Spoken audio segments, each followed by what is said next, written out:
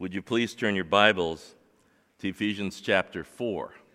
We're going to begin in verse 17 today. Ephesians chapter 4, verse 17. We'll go to verse 24 today as we continue in our series on the Apostle Paul's letter to the church that's in the city of Ephesus. You know, when I was getting ready to graduate from college a lot of years ago, my friend and I, high school friend, very good friend, he said, hey, let's join a gym. I mean, we're getting to be that age, and I think we played sports in high school. That kept us in shape, and we need to join a gym. And so we joined the Sports Connection, if you remember where that was. That was near Benihana's in that brand new restaurant row many years ago. They had a 2-for-1 offer, and so we went in 2-for-1, and it was great. But when my semester started, it was an intense semester. It was my last semester before I got my degree, and I had to do an internship that was about 60 hours a week. And then after I was done with that, I didn't have enough energy to do anything. So I bought the membership 2-for-1, and I didn't go for about 12 weeks. But my last semester ended, and after it was complete, I called my friend up and I said, hey, have you been going to the gym? And he says, oh man, it is awesome. He said, I've got a routine down. I go once a week for 1.5 hours a time. He says it's just great. So I said, well, I'm in on that program. I mean, an hour and a half a week. So I pick him up. We go down to the Sports Connection. We go to the gym, got a little bag, go to the gym, go in the locker, change in our workout clothes. And he stops and he says, just listen to that. And I was like, okay. And he said, that music they play here is so good. And I said, yeah, it's pretty good. And he says, the speakers are incredible. And I said, all right, okay. So I said, let's go. And so we're walking out of the gym, and a guy meets us there, and he goes, hey, and he shakes his hand. He says, I want to introduce you to my friend Dean. He goes, this is the head trainer. I said, oh, great. And the trainer says, hey, good to meet you. I'm going to do a class right now. Why don't you guys join? I said, all right. So we go to the class, and I thought it was going to be working out, but he's going to talk to us about fitness. And so he talks about fitness for about 30 minutes, and boy, he was a good speaker, and we learned a lot. But I'm ready, you know. I want to get going. So we're done with the class. We go to the weight room, and the weight room is just big. It's new. It looks good. The music is still playing in there. There's people working out. And I'm feeling a little bit shy. You know, I haven't worked out in a long time. I mean, we played sports in high school, lifted weights and all that. And went to college, didn't play in college. Did some intramural stuff, but not really. And I'm not feeling it. So I tell my friend, hey, I'm going to watch you. And so he says, okay. So he goes up to the machine, and right next to the machine, there's someone he knows. And so he shakes their hand. He goes, how's it going? It's good to see you. And he just ends up talking to his friend the whole time. And then we go to the next machine, and he's over there, he's high-fiving people, hugging them, telling jokes. And we go from machine to machine, and he doesn't lift a weight. And I'm feeling a little bit weird, you know? And he's even giving tips. He's over there, and he says, yeah, pull down, keep your elbows in. You look in the mirror, don't let the elbows go out, do this. He's giving tips. He's telling jokes. He's making friends. He's having a great time. But I'm thinking, it's time for a drink. And so he says, let's go to the juice bar. And so we go and get a smoothie, a protein shake, and we're drinking that shake and go look at a bunch of weights some more. Takes his last swig, and he says, I don't know about you, but we've been here about an hour and a half. And he says, I didn't work up a sweat, so no need to shower. And we leave. So as we're walking out, I said, well, he says, Dean, this gym membership is the best thing I've done in a long time. I've made good friends. I love the classes. The smoothies are so good. And I said, well, buddy, I said, has that working out once a week for an hour and a half, has it really helped you? He says, you know what? It really hasn't helped that much as far as weight loss is concerned. But I think if we keep doing what we're doing, we keep showing up, we keep getting a drink, we keep listening to good music, we keep getting good teaching, we keep meeting people and making friends, I think we're bound to lose a few pounds. I think we're bound to gain some muscle, and our heart, the cardio that we're doing is going to help us. That sounds stupid, huh? Yeah, I just made that story up. So, our text today is in Ephesians chapter 4, verse 17. So I tell you this, and insist on it in the Lord. You must no longer live as the Gentiles do in the futility of their thinking. They are darkened in their understanding and separated from the life of God because of the ignorance that is in them due to the hardening of their hearts. Having lost all sensitivity, they have given themselves over to sensuality so as to indulge in every kind of impurity, and they are full of greed. That, however, is not the way of life you learned when you heard about Christ and were taught in him in accordance with the truth that is in Jesus. You were taught, with regard to your former way of life, to put off your old self, which is being corrupted by its deceitful desires, and to be made new in the attitude of your minds, and to put on the new self, created to be like God in true righteousness and holiness. This is God's word.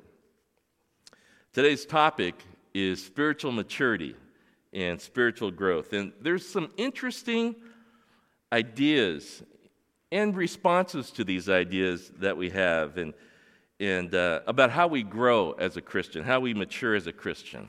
And so what we'll start with today is we'll call this truth and lies about spiritual growth. And the first lie number one, is this: spiritual growth happens automatically. Spiritual growth happens automatically.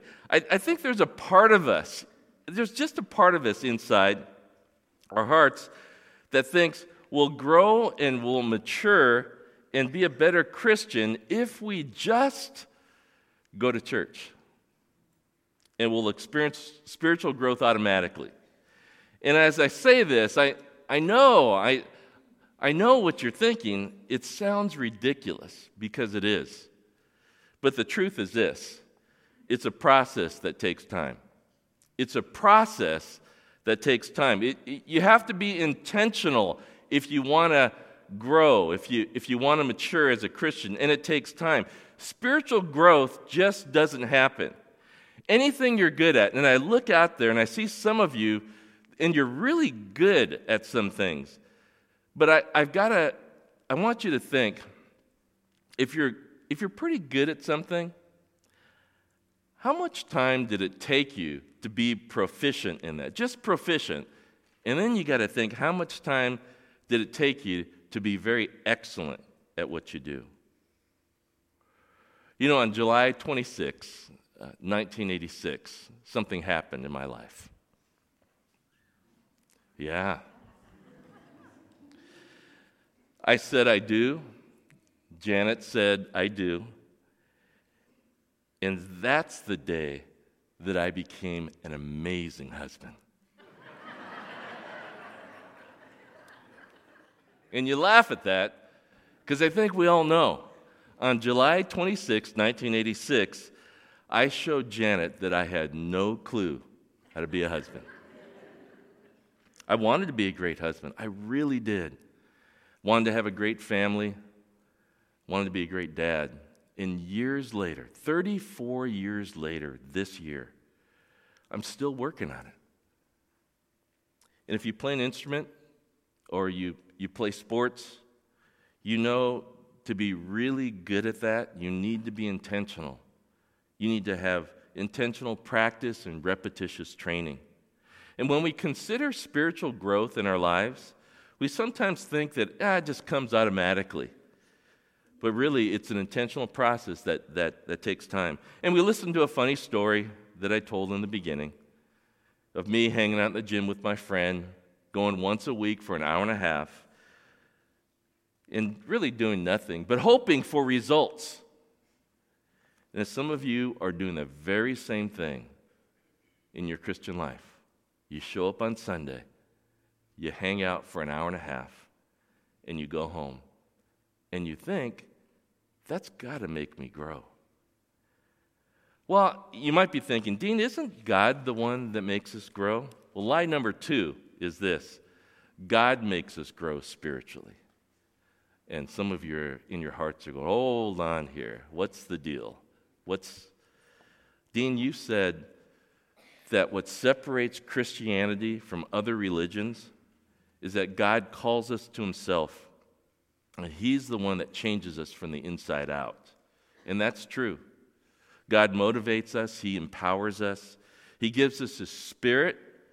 We just have to act on it. And we're not robots. We have choice. We have free will. And we have to act on what God has already started in our life. The truth of it is this: it happens through our daily decisions. It happens through our daily decisions. Paul makes it so clear in chapter 4, verses 17, verse 19, verse 22, and verse 24. The whole thing, he clears it all up. In verse 17, he says, you must no longer live as the Gentiles do. The way you live is a decision. You must no longer do this. In verse 19, he says, having lost all sensitivity, they have given themselves over to sensuality as to indulge in every kind of impurity, and they're full of greed. You see, it's their choice not to follow God. And in verse 22, he says, you were taught with regard to your former way of life to put off your old self, which is being corrupted by its deceitful desires. You have to put off, you have to reject the way you used to live.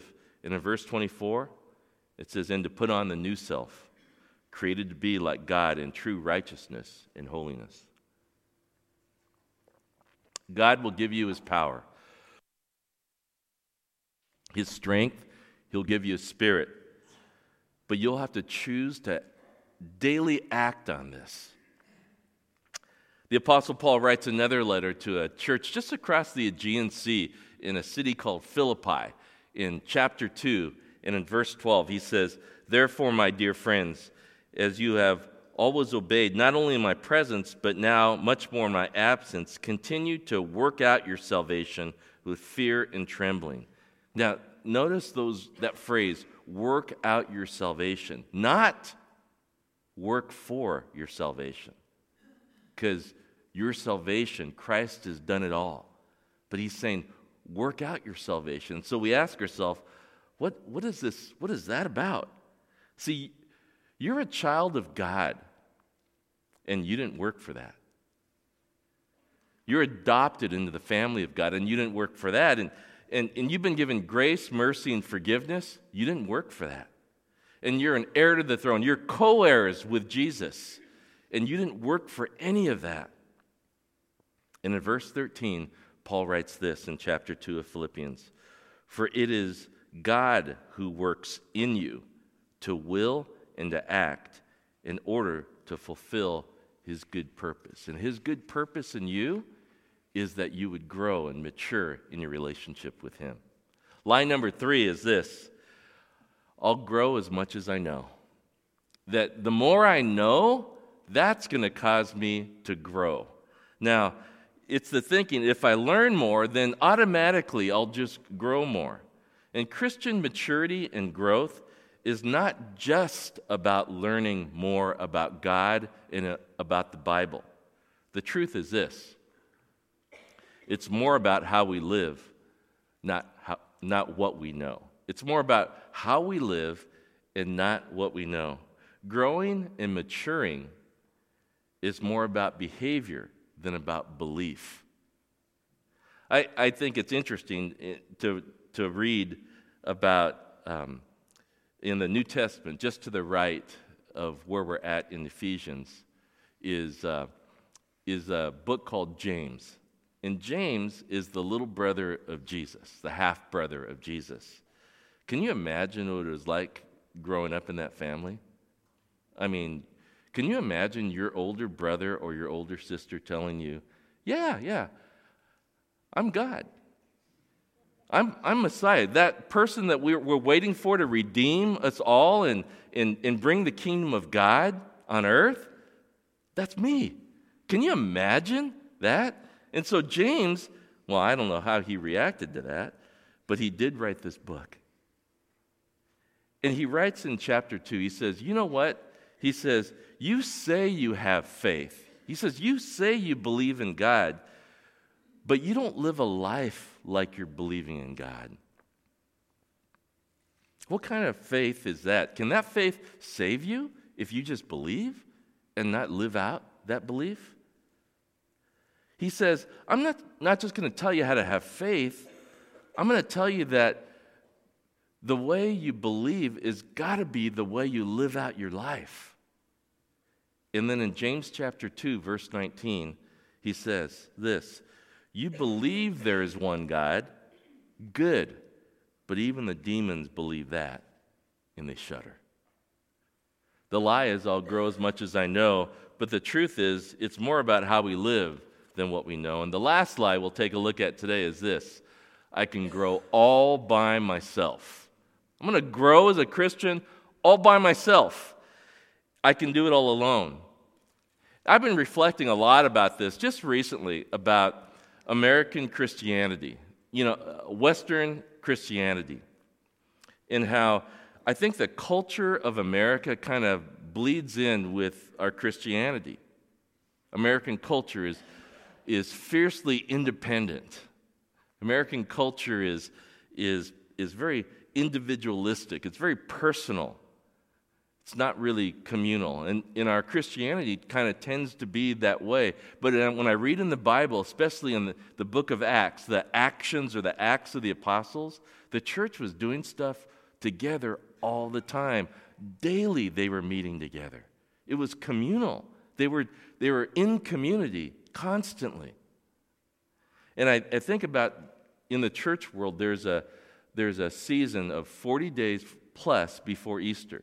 The church world, we call this Lent, or the Lenten season. And it's not some mysterious word. Lent means spring or spring season. And it's symbolic of the scriptural account of the 40 days that Jesus spent fasting in the wilderness. The church world marks the Lenten season with church community-wide. So it's community-wide. It's the church family gathering together and going deeper in prayer. And going deeper by withholding or fasting. It goes deeper through devotional reading in the scriptures, through reflection in our life, of our spiritual life. A season of 40 days plus of service in the community and deeper connections with the church family. And it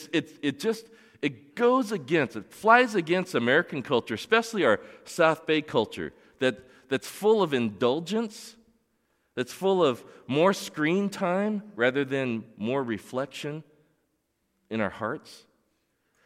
Our South Bay culture is filled with superficial connections with God and with others rather than going deeper with God and going deeper with others. Our culture is about self-centeredness, self-focus, and individualism rather than service and thinking about how can we grow mature as believers together as a church. The truth is this, though. I grow best when I'm connected with others. I grow best when I'm connected with others. And that's why Paul's writing this letter. That's why we're calling this series One. It's oneness with God and oneness with one another. It's this grand unity in the church that we grow together. A few months ago, I was talking to a man. He wanted to talk to me, and I didn't know him before, but he wanted to talk to a pastor. And so he has some connections in our community, and someone said, you should talk with Dean. So I said, all right, I don't know you, but he said, come on over. We'll meet at my house. So I pull up to this beautiful South Torrance house. And it's up on a hill, and he's got this view of the Queen's Necklace of the Santa Monica Bay. And I'm thinking, this is worth it already. This is great. And so we sit down in his backyard, and he starts talking to me about his spiritual life. And he said, I used to be part of the church, is what he started with. I used to be part of the church. And I thought, oh boy, I know where this is going. He said, but the pastor that I really liked left. And the people I found were really gossipy. And then I found that they were hypocritical. All the leaders cared about, he said, I thought was about money. And then he said this. He said, I'm really into God, but I'm not into organized religion. And I hear that all the time. He says, I'm not into organized religion, the church. And so I said, hey, do you know who organized the church? And he said, I love reading history books. Let me think for a second. He's thinking in his mind, and he's kind of recounting all the popes, in his mind. I said, you know who organized the church? And he says, well, I can't remember his name. And I said, it was God. God organized the church. You're into God. What's the deal with the church in your life? It'd be the same thing as someone coming up to me and saying, hey, Dean, he says, can we hang out a little bit? He says, I think we got a lot in common. Okay. He says, I got some great restaurants, places that serve great food and great drinks. Let's go visit some of them. I'd say, all right, good. Let's do it. I said, I'll check with Janet, and I'll check with the kids, And he says, I just wanted to hang out with you. I don't really care for Janet. I don't care for Matt or Jerica or Carissa either. Just you. How would you feel about that? And Nova, you know this. You already know it. We grow best when we're connected to one another. Sundays is a start, but church isn't Sundays. And so I don't want to ever hear you say, I'm going to church. I got a meeting, we're going to meet at the church. It's just a building. That's why we have weekly small groups. We've told you. You know, the church is people. It's all of us together. It's not a building. It's not a worship service. It's not good music. It's not even a good sermon. And I want to explore this with you, with us, together even more. And I've been thinking of ways that we can connect with one another during this 40 days before Easter season for spiritual renewal for all of us, for us to all grow together as we connect together. So I've been thinking about how can we pray together more? How can we fast together? How can we serve together? How can we count our blessings together and be grateful for what God has given us together? Because when we do this together, it's going to equal growth, is what it's going to do. So let's do this. Let's take a look at 3 verses in our text today, and we'll talk about the keys to spiritual growth. These are 3 keys, and we're actually going to continue this again next week, but I just want to set you up with this right now. The keys to spiritual growth. Number 1 is put off. Put off. And we find this in chapter 4 and verse 22. A few weeks ago, we talked about Ephesus as the city. And we looked at the beautiful photos that we had, and we looked at a map and where it was positioned. We talked about the culture of Ephesus at the time that Paul's writing this letter, or very near the time that Paul's writing this letter. And so we looked deep into the book of Acts, the actions or the Acts of the Apostles in verses 18 and verses 19. And we read that that Ephesus was a city full of idols, the goddess Artemis, in this demonic spiritual activity that was happening in the city. And then we read in Acts that many in the city discovered that Jesus was the ultimate power that can overcome demonic activity. And in Acts chapter 19, verse 17, it says this: when this became known to the Jews and Greeks living in Ephesus, as Jesus was this ultimate power, they were all seized with fear. And the name of the Lord Jesus was held in high honor. And then get this. We kind of skipped over this a few weeks ago, but get this. Many of those who believed, so these were believers, of those who believed, now, they were believers, but now they came and openly confessed what they had done. These were believers, and then now they came and openly confessed what they'd done. It says, a number who had practiced sorcery, and I'm going to add the word before, brought their scrolls together and burned them publicly. So these were believers, and now they openly confess their sins, but they were sort of keeping their idols like, we'll keep them in that storage shed. The scrolls, we'll just kind of keep them in the closet in the bottom, just in case we need them ever. And because of Jesus being this ultimate power, they brought their scrolls together. They confessed that of their sins, and they brought the scrolls and they burned them, and then they calculated the value, and it calculated to be about $100,000. And in this way, the word of the Lord spread widely and grew in power. In Ephesians chapter 4, verse 22, it says, you were taught with regard to your former way of life to put off your old self, which is being corrupted by its deceitful desires. What is the key to spiritual growth? There's a putting off of something. You want to grow mature in your relationship with God?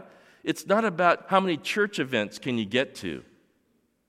The question is, what do you need to put off in your life? I think that we all know that there's some things in our life that we need to put off. We need to give up in order to grow closer to Jesus. What is it in your life that you need to give up control to God more of so that you can mature in Him? You just can't show up. You just can't listen to some good music, hear a good sermon, get a cup of coffee, and say hi to a few friends and walk out thinking, I'm going to grow because I do that. The second key is this. Number 2 is to be made new. We find this in verse 23. It says, to be made new in the attitude of your minds. If you're a Christian, if you're a follower of Jesus, you need to think differently. Your thinking needs to be made new. With so much information available for us today, there's just so much out there, streaming services. You can listen to music 24/7. Any song you want, it seems, you can listen to through a streaming service.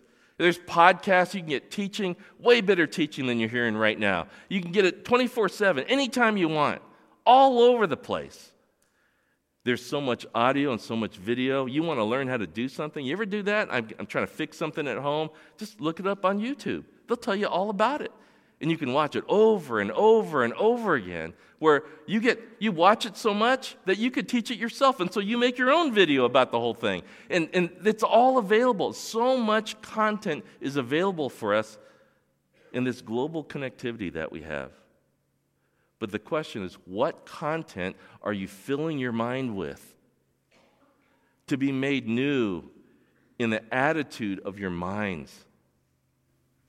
I love in Romans chapter 12, verses 1 and 2, and in this paraphrase called The Message, and it says this. It says, see, here's what I want you to do. God helping you. Take your everyday, ordinary life, your sleeping and eating and going to work and walking around life, and place it before God as an offering. Embracing what God does for you is the best thing you can do for Him. But take a look at this next phrase right here. Click that slide. Yeah. It says, don't become so well adjusted to your culture that you fit into it without even thinking. Instead, fix your attention on God. You'll be changed from the inside out. You want to grow? Don't let the culture squeeze you into its own mold. I love, we have this Nova class that meets in the fireside room at 11:15 called The Bible and Culture. And so what we've been doing is we've been thinking about how our culture thinks about things like wisdom and about wealth and about suffering. And we're thinking about the people that we know and our neighbors and our classmates and our family and our coworkers, about what they think about wisdom, where wisdom comes from. And then we examine the scriptures and we say, this is what the Bible tells us, where wisdom and wealth, what we do with all of that.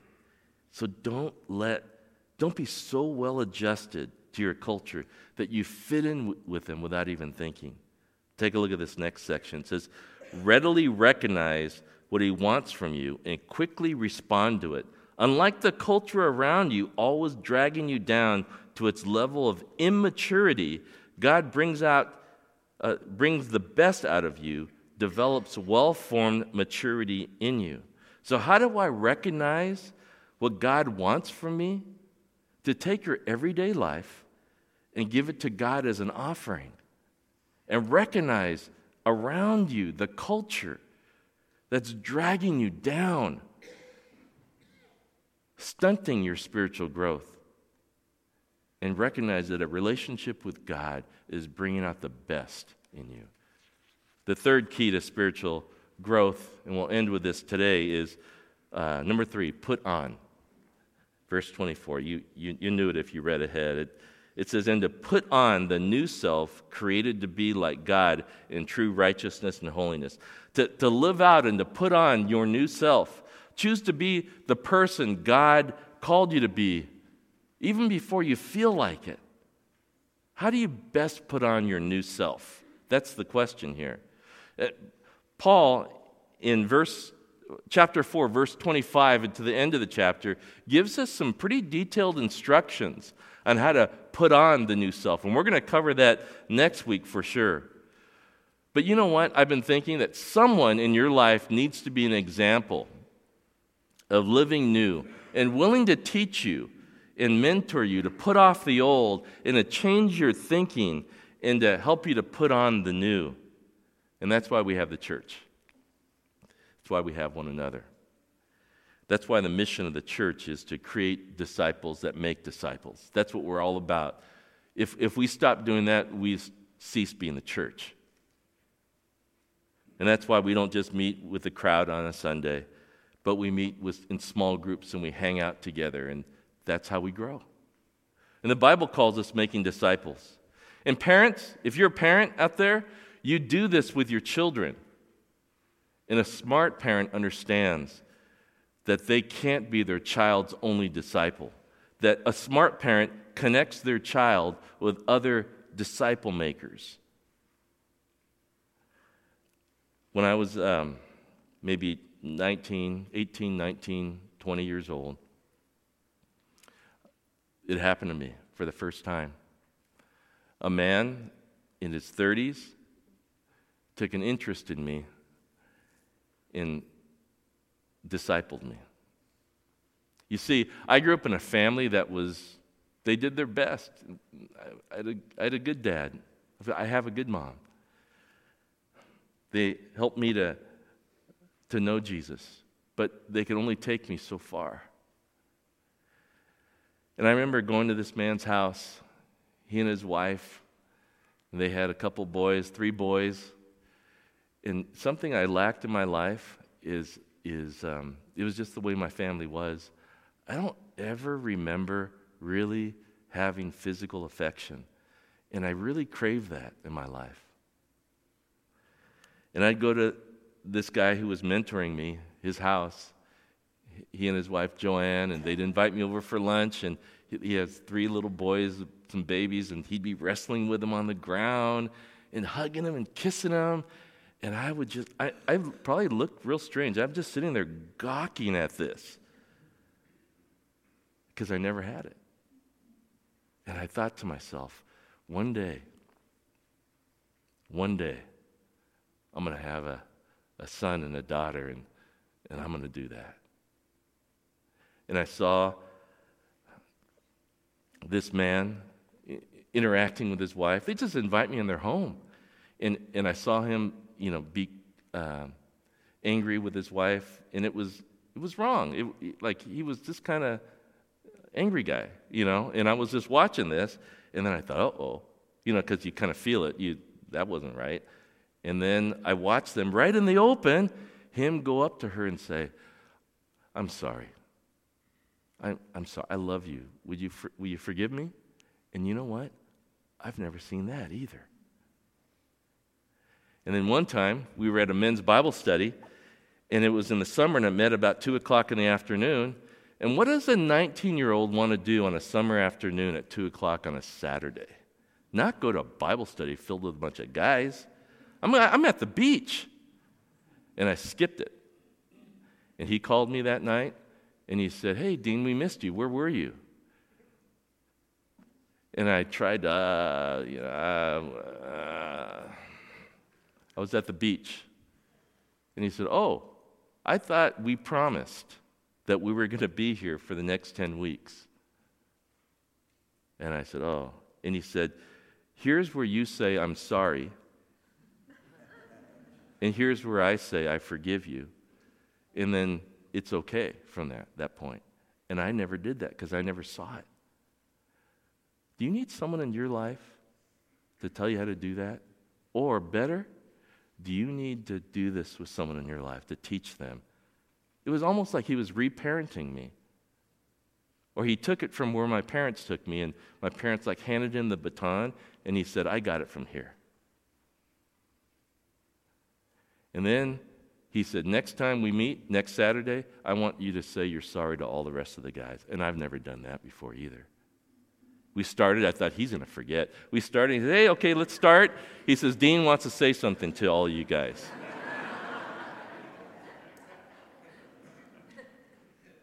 But this is the man who was leading a small group for the church that I was going to.